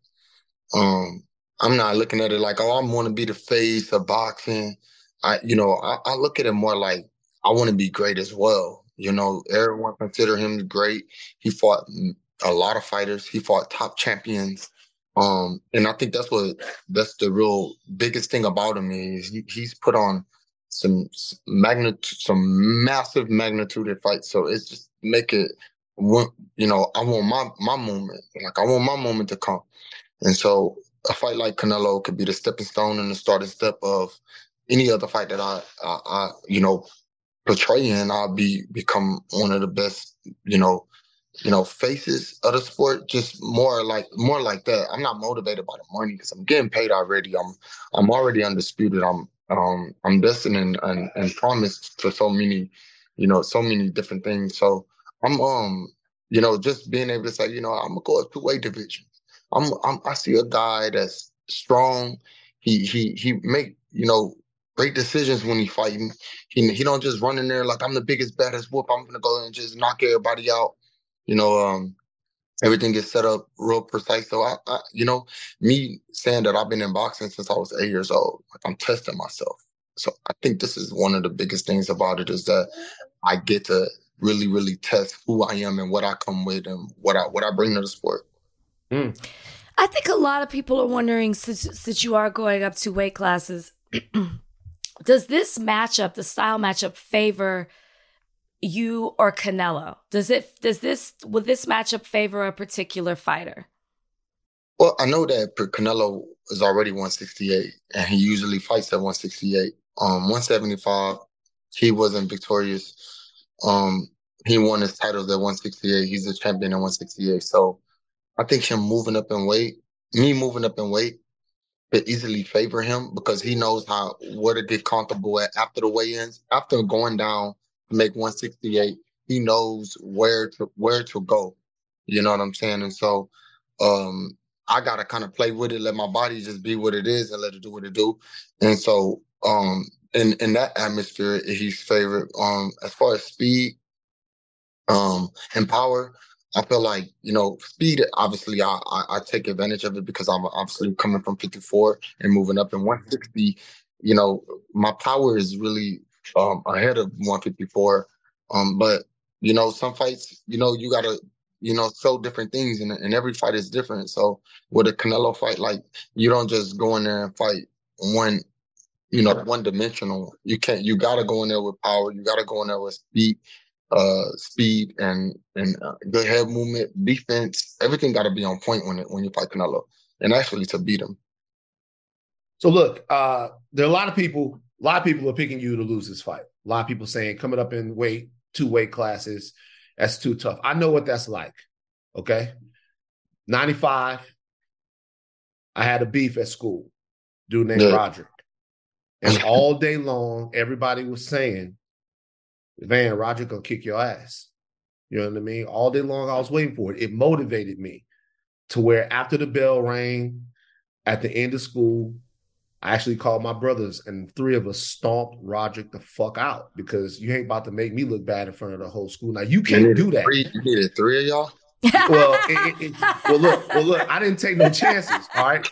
Look, before you judge me, Jermell, just let me know. I was 14 at the time. This dude was like 17 or 18. He wasn't even excuses. My grade. Now look, I had to do what I had to do. All right, we got with him. You and 2 other people. Yeah. Whatever. I counted as a W. All right. Now you can't bring your brother in the ring with you, who, in case our audience doesn't know, is also a sensational fighter. Mama raised 2 champions. That is an amazing thing. But you do have to beat people's perceptions that you cannot beat Canelo Alvarez. How do you deal with the fact that everybody is expecting you to lose? Most sharp boxing money is looking for Canelo Alvarez to beat Jermell Charlo. And I don't know, from having followed your career, and I followed it for a long time, if you've ever been in that position before where most people expected you to lose a fight as a pro. What has that been like for you? Yeah, I think I've been in that position a few times in my career. It just, okay. I don't know, what's the difference? To me personally, I always had fighters that, was good. I fought Bernard Hopkins' nephew. Bernard Hopkins, he worked for the promotional company, and I was the A side. Bernard Hopkins' nephew was the B side, because I had already had a continental title. And he was 33-1 at that moment. At that point, and I was young, somewhere like 20 fights or less. So I've been in positions where I had to fight undefeated fighters. I was doubted when I fought Erson Lubin, and which is on the undercard. I was doubted then. He was 18. That was quick work. That was quick work, though. Yeah. I mean, but that's only after the fight. It was quick work. Before the fight, Charlo is coming to lose against somebody that PPC Al Heyman had promises for, and so on. So it's been a bunch of fights where, they thought that I wasn't gonna pull it off and or edge it, and I did. So I believe in myself, and I just ain't never really listened to a lot of the critics and a lot of the people that are the supporters and the journalists and writers behind the scenes that never boxed before. They make their own decisions. Canelo Ávarez has shown a lot, though. He's proven to a lot of great fighters that he the wrong one to get in the ring with, but I'm the right one. So with that being said, I gotta just stand up on mine, stand 10 toes down, and face the big hungry bear at the moment. Not running from him. No, you're not. I was watching the Showtime special that you did, and you were talking about, like, as a boxer, you want to fight the best. You want to keep challenging yourself. And my question is, how far do you go? Right? You're already going up two weight classes. When it comes to fighting and wanting to fight the best, how much farther do you go? Would you go even farther to another weight class? Or do you think that you'll go, Van bucked his eyes, do you think you'll go back down to 154? Because I know you talked about fighting Crawford. Yeah. I'll definitely go, of course, where the finances allow us to. My body is not necessarily bigger than 168. Fight weight. I don't want to be unbalanced in any situation while I'm in the ring. Moving up too far in the weight division could be a problem. So I try not to go too far. I wouldn't go too far up, and I probably wouldn't go too far down. 154. I wouldn't go to 147. That's what Terence Crawford at. I'm still the champion at 154.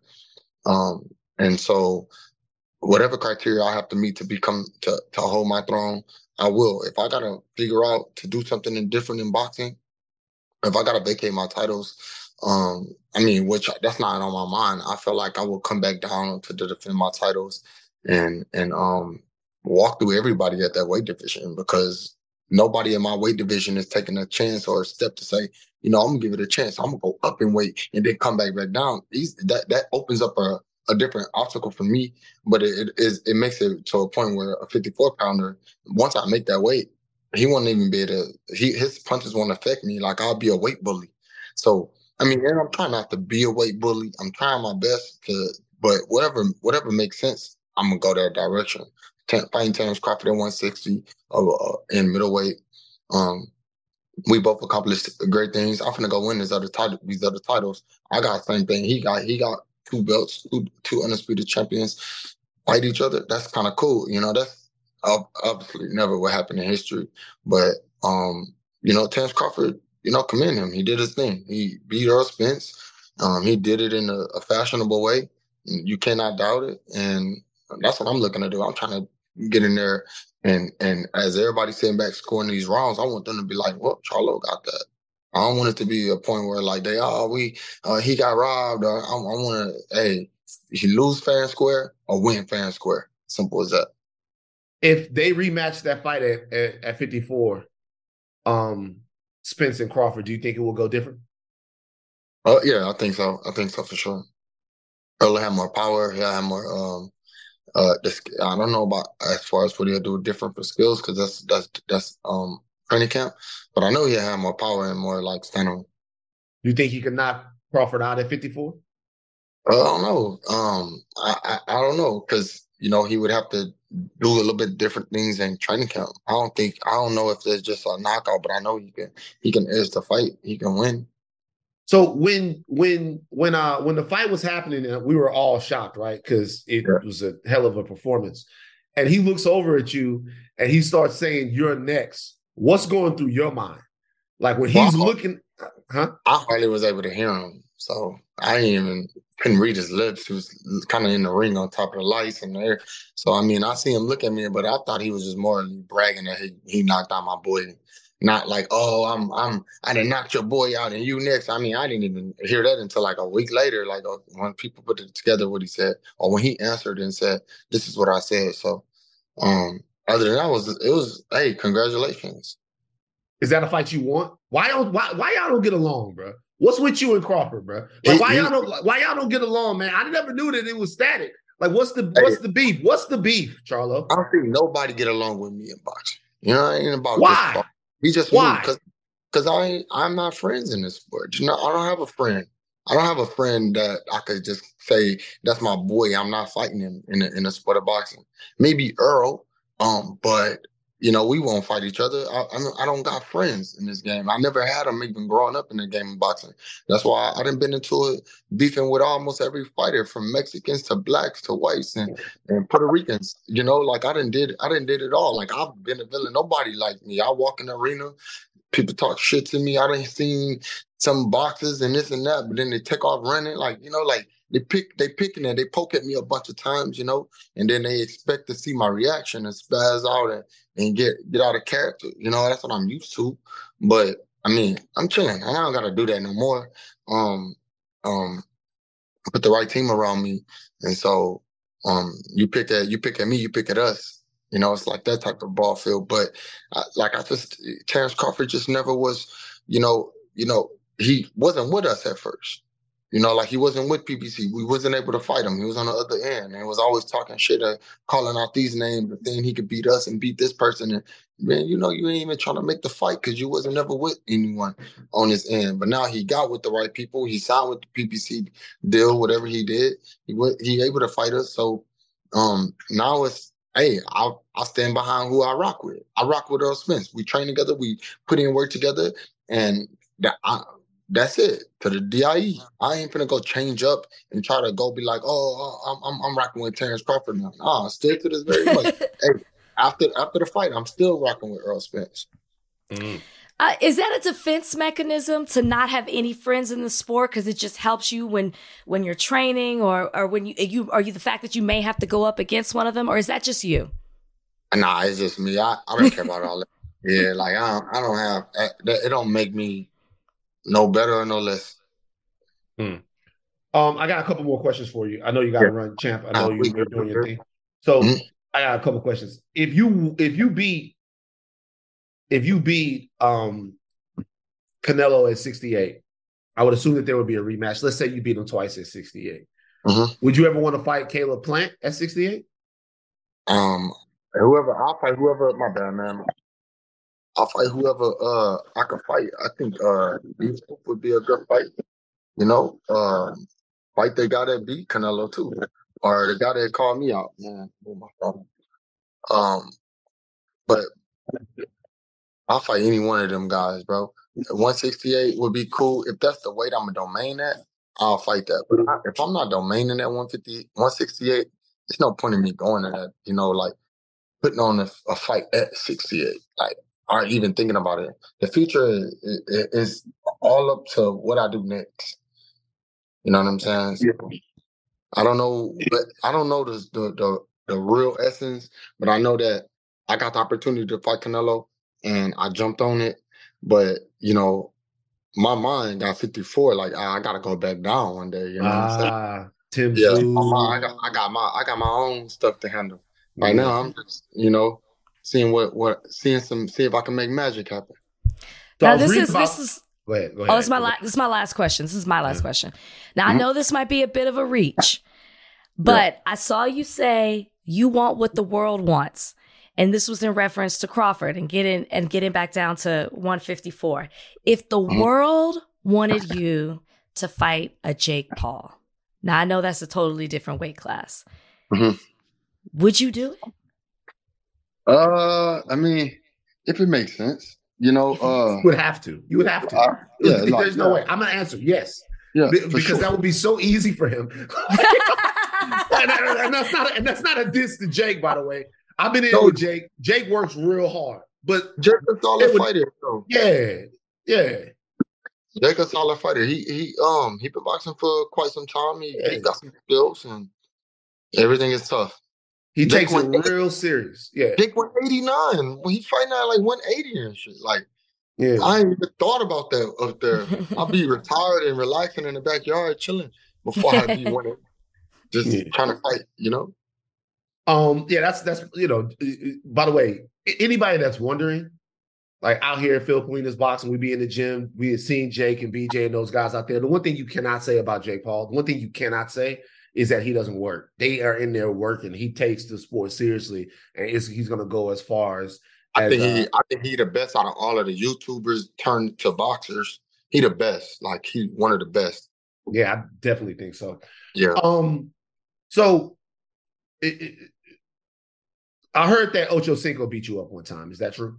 Nah, never. Nah.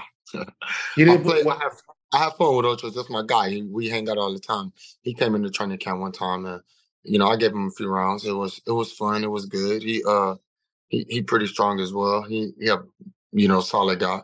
But he never touched me up or nothing. So how do you do that? Because I think it was either you or your brother who went in with my man Tobin too, down there in Houston. When you're working with somebody, because some of the pros get in and they work with me sometimes, and then all of a sudden, shout out to Lewis Rose, who me and Lewis was working around. I hit him with a 1-2. I'm like, yeah. And then he started talking to everybody in the gym. He was like, watch this on the counter. Watch this on the counter. And I was like, what? And I jabbed and then he punched me dead in my shit. So I'm wondering, when you are fighting with Ocho Cinco, or was it you or your brother who was in with Toby? Wait, my brother was with Toby. Yeah, with Toby. How much do you give it? Like, what are you trying to do when you're fighting with a rapper or a ball player or something like that? What are you trying to do? Are you trying to do enough to let them know you can't really fuck with me, or are you just working? Yeah, you just let them know. Like, if you want to, you got to give them a little bit. But I think you just change the speeds up. Usually when you're in there with those with guys that don't have as much skills as you, you work on a lot of defense, a bunch of little sticks here and there, but you change the speeds. You slow the speed down a little bit. So if somebody threw out a lazy jab like you did, and they just boom and they rock right hand, they can. Ain't that what happened? You said that. I mean, he threw out a nigga just called the jab lazy. I'm gonna start having to put my highlights up here, bro. I could fight. You already do put your highlights up there. We should actually had him Jermell critique them. But he said he hit him in his shit. He just was like, you got off a good one too. That means that you was faster than him at that moment. So when he wanted to bump it up, he was a little bit faster than he knocked you in your shit because of the fact that you probably threw out something lazy or didn't know what to do after you did that. That's the truth. All right. If you could fight one person in any arena, right? It don't have to be a boxer. It could be a politician. It could be a rapper. It could be anybody. You know what I mean? You can fight anyone. You just get them in a ring and you fight them. Have you ever thought about who that person would be? Who would you want to fight? Who are you like? I wonder if this person can move around. Is there anybody out there like you versus Barack Obama? Like, I'll pay to see that. You versus, can you imagine him versus Joe Biden? That would be hilarious. But is there anybody like you see, because I see all these people messing around because I spar 2 or 3 times a week, right? And sometimes I see these rappers and I'm like, I want to fight him. I want to just, is there anybody you ever felt like that about? Nah, not really, man. I mean, as I'm thinking about it right now, there's nobody that I'm like, I don't like this guy or, man, because when I think about boxing, I take it serious. It's like a real thing to me. I'm like, I can't stand this guy. I want to fight this guy. I mean, but there's nobody that I probably just be like, other than some like boxers, you know what I'm saying? Mm-hmm. But shit. What boxer from the past would you say that I would really like to get in the ring with him? Anybody ever watch highlights of him? Like, damn, I would have liked to fight him. Man, like I probably would like a boxer that I would like beef with, like Timothy Bradley, because he with ESPN. He talk a lot of shit. He don't really like PBC. He got a lot of doubt for us. A bunch of other fighters. Somebody like that, I get in there and just want to knock him out and prove that, like, hey, like, I don't care if you old or not, I'm knocking your ass out. But maybe like a Mayweather, I'll jump in the ring just for the experience and the fun. Mayweather. Just to enjoy it. Mayweather is a let's get some rounds in. Let me learn from you type of situation. Mayweather a good guy. He one of the GOATs in the game. But man, shit, outside of boxing, I wouldn't have nobody that I want to just put my hands on. I got it. All right. So appreciate your time, champ. We wish you a lot of luck. Before we leave, I'm gonna say this. I'm not Van right now. I'm not Van Lathan. Right now, I'm a Saudi trillionaire, and I love boxing, right? I love boxing. But I want to make all kinds of weird boxing fights, right? Like super weird fights. I'm like, I just want to see if I can get people to do stuff. The Saudis, they want to buy everything now. So I have $100 million for you and for your opponent. $100 million for you. But the opponent is Jermell Charlo. Would you fight your brother? Each one of y'all, $200 million fight. Would you fight your brother for $100 million? We can make some money, of course. I go make some money. Of course, we can make some generational wealth like that. I go to Saudi Arabia right now and be back before next week. And y'all be kicking it after the fight. Y'all be kicking it, building houses, doing all kinds of stuff. I feel you, bro. Look, I think that this fight is going to shock a lot of people. Yeah. I've told Glasses and Charlemagne and everybody, we got our little boxing group chat. I think this fight is going to shock a lot of people. Wish you all the best of luck. The fight is September 30th. That's Jermell Charlo. He is the undisputed champion. It's on Showtime pay-per-view. You guys make sure that you order it. This is a big pay-per-view thing. We ain't talking about no championship boxing shit. This is a big pay-per-view thing. So y'all get ready, tee it up. Just need to do crazy buys. It's Jermell Charlo, 154, undisputed champ versus Canelo Ávarez. Good luck to you, my brother. Good luck. Yes, all right, mailbag. Let's go, Donnie. We'll talk more about the plight of female athletes on Monday. Rachel didn't want to talk about them. She wants to talk about Tim Scott. So we put women to the back. Donnie, mailbag. Mailbag time. Time to read your letters and then we'll reply to them.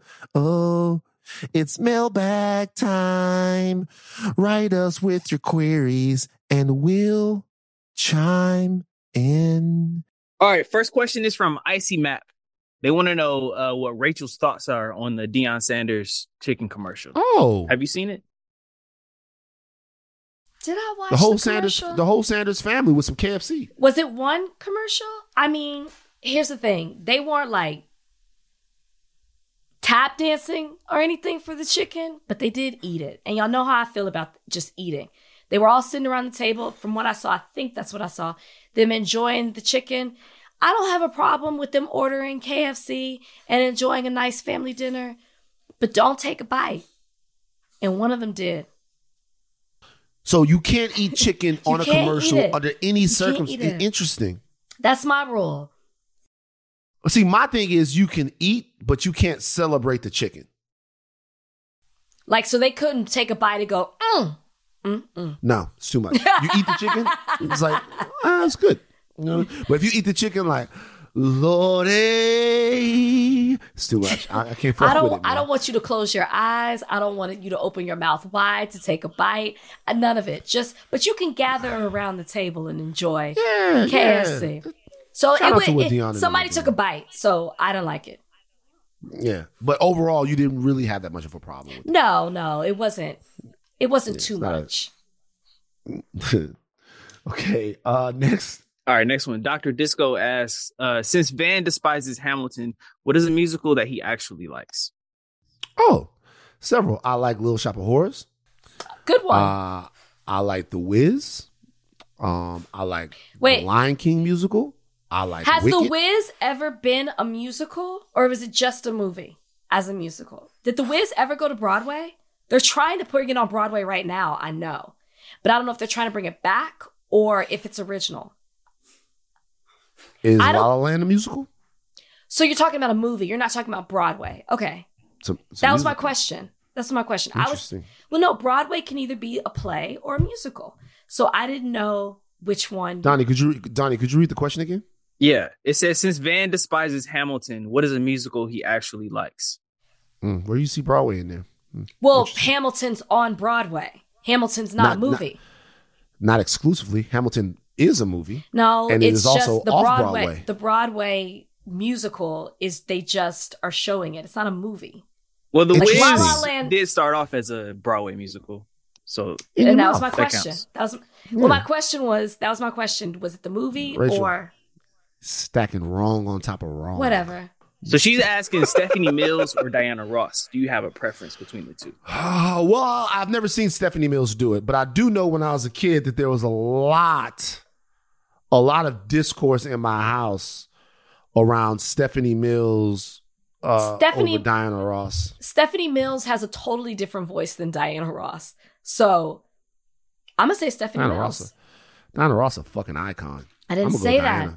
I didn't say that. I'm going to go Diana. Have you heard Stephanie Mills sing Home?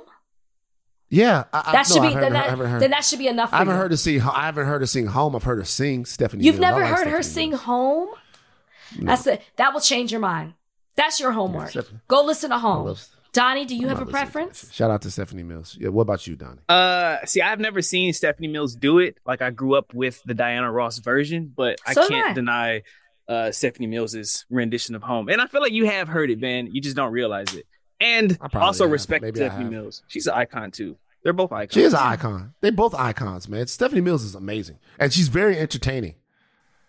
She's a very interesting. I would like to have her on the podcast. All right. Okay. Next one. All right. Quitting Quitter asks, what's the best vacation destination on the North American continent for those who want to travel but are on a budget? On the North American continent? Interesting. And you're on a budget?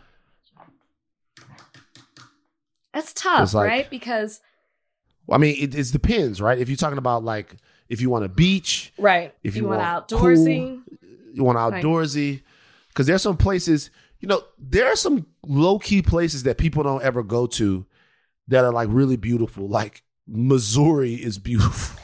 Like the Ozarks, like parts of. If you want to go to like a resort, like the Ozarks are beautiful. Like places in Montana, like Yellowstone is beautiful. But then if we talk about North America, then it's like Tulum, Cancun, Cabo. Oh yeah, you know what I mean. Yeah, but you don't want to go to those places. They're too crowded.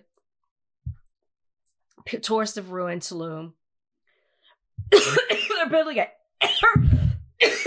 Sorry. God damn, nigga. Some water. Oh, Jesus Christ. It's just like, hold on. Sickness. Yeah, bro. Down with this. Play a little down with the sickness right now. Let's put this in after. The correct thing for you to say to me. Okay. What? The correct thing for you to say to me is, "Are you okay?" Yeah, but it's actually not the correct thing because I wasn't thinking that. So that would just be feigning concern, and that's wrong. Feigning concern is wronger than actually not having concern. I'm telling you, you should have had concern. I believe in you. All right, that's enough. That's enough podcast. Okay, it's over. Rachel is sick. She's not feeling well. And so we're out. The reality is this. I'll listen to Home. Play Home. Donnie, give us a little Home. Oh, wait. Is Home the song that goes... Home? No. Well, how's it go? When I think of home, I think of you. I've heard that, of course. Like, is that how it goes like that? I think of a place and where the people. No, that's not how it goes. That's how it goes. Yes, it is. When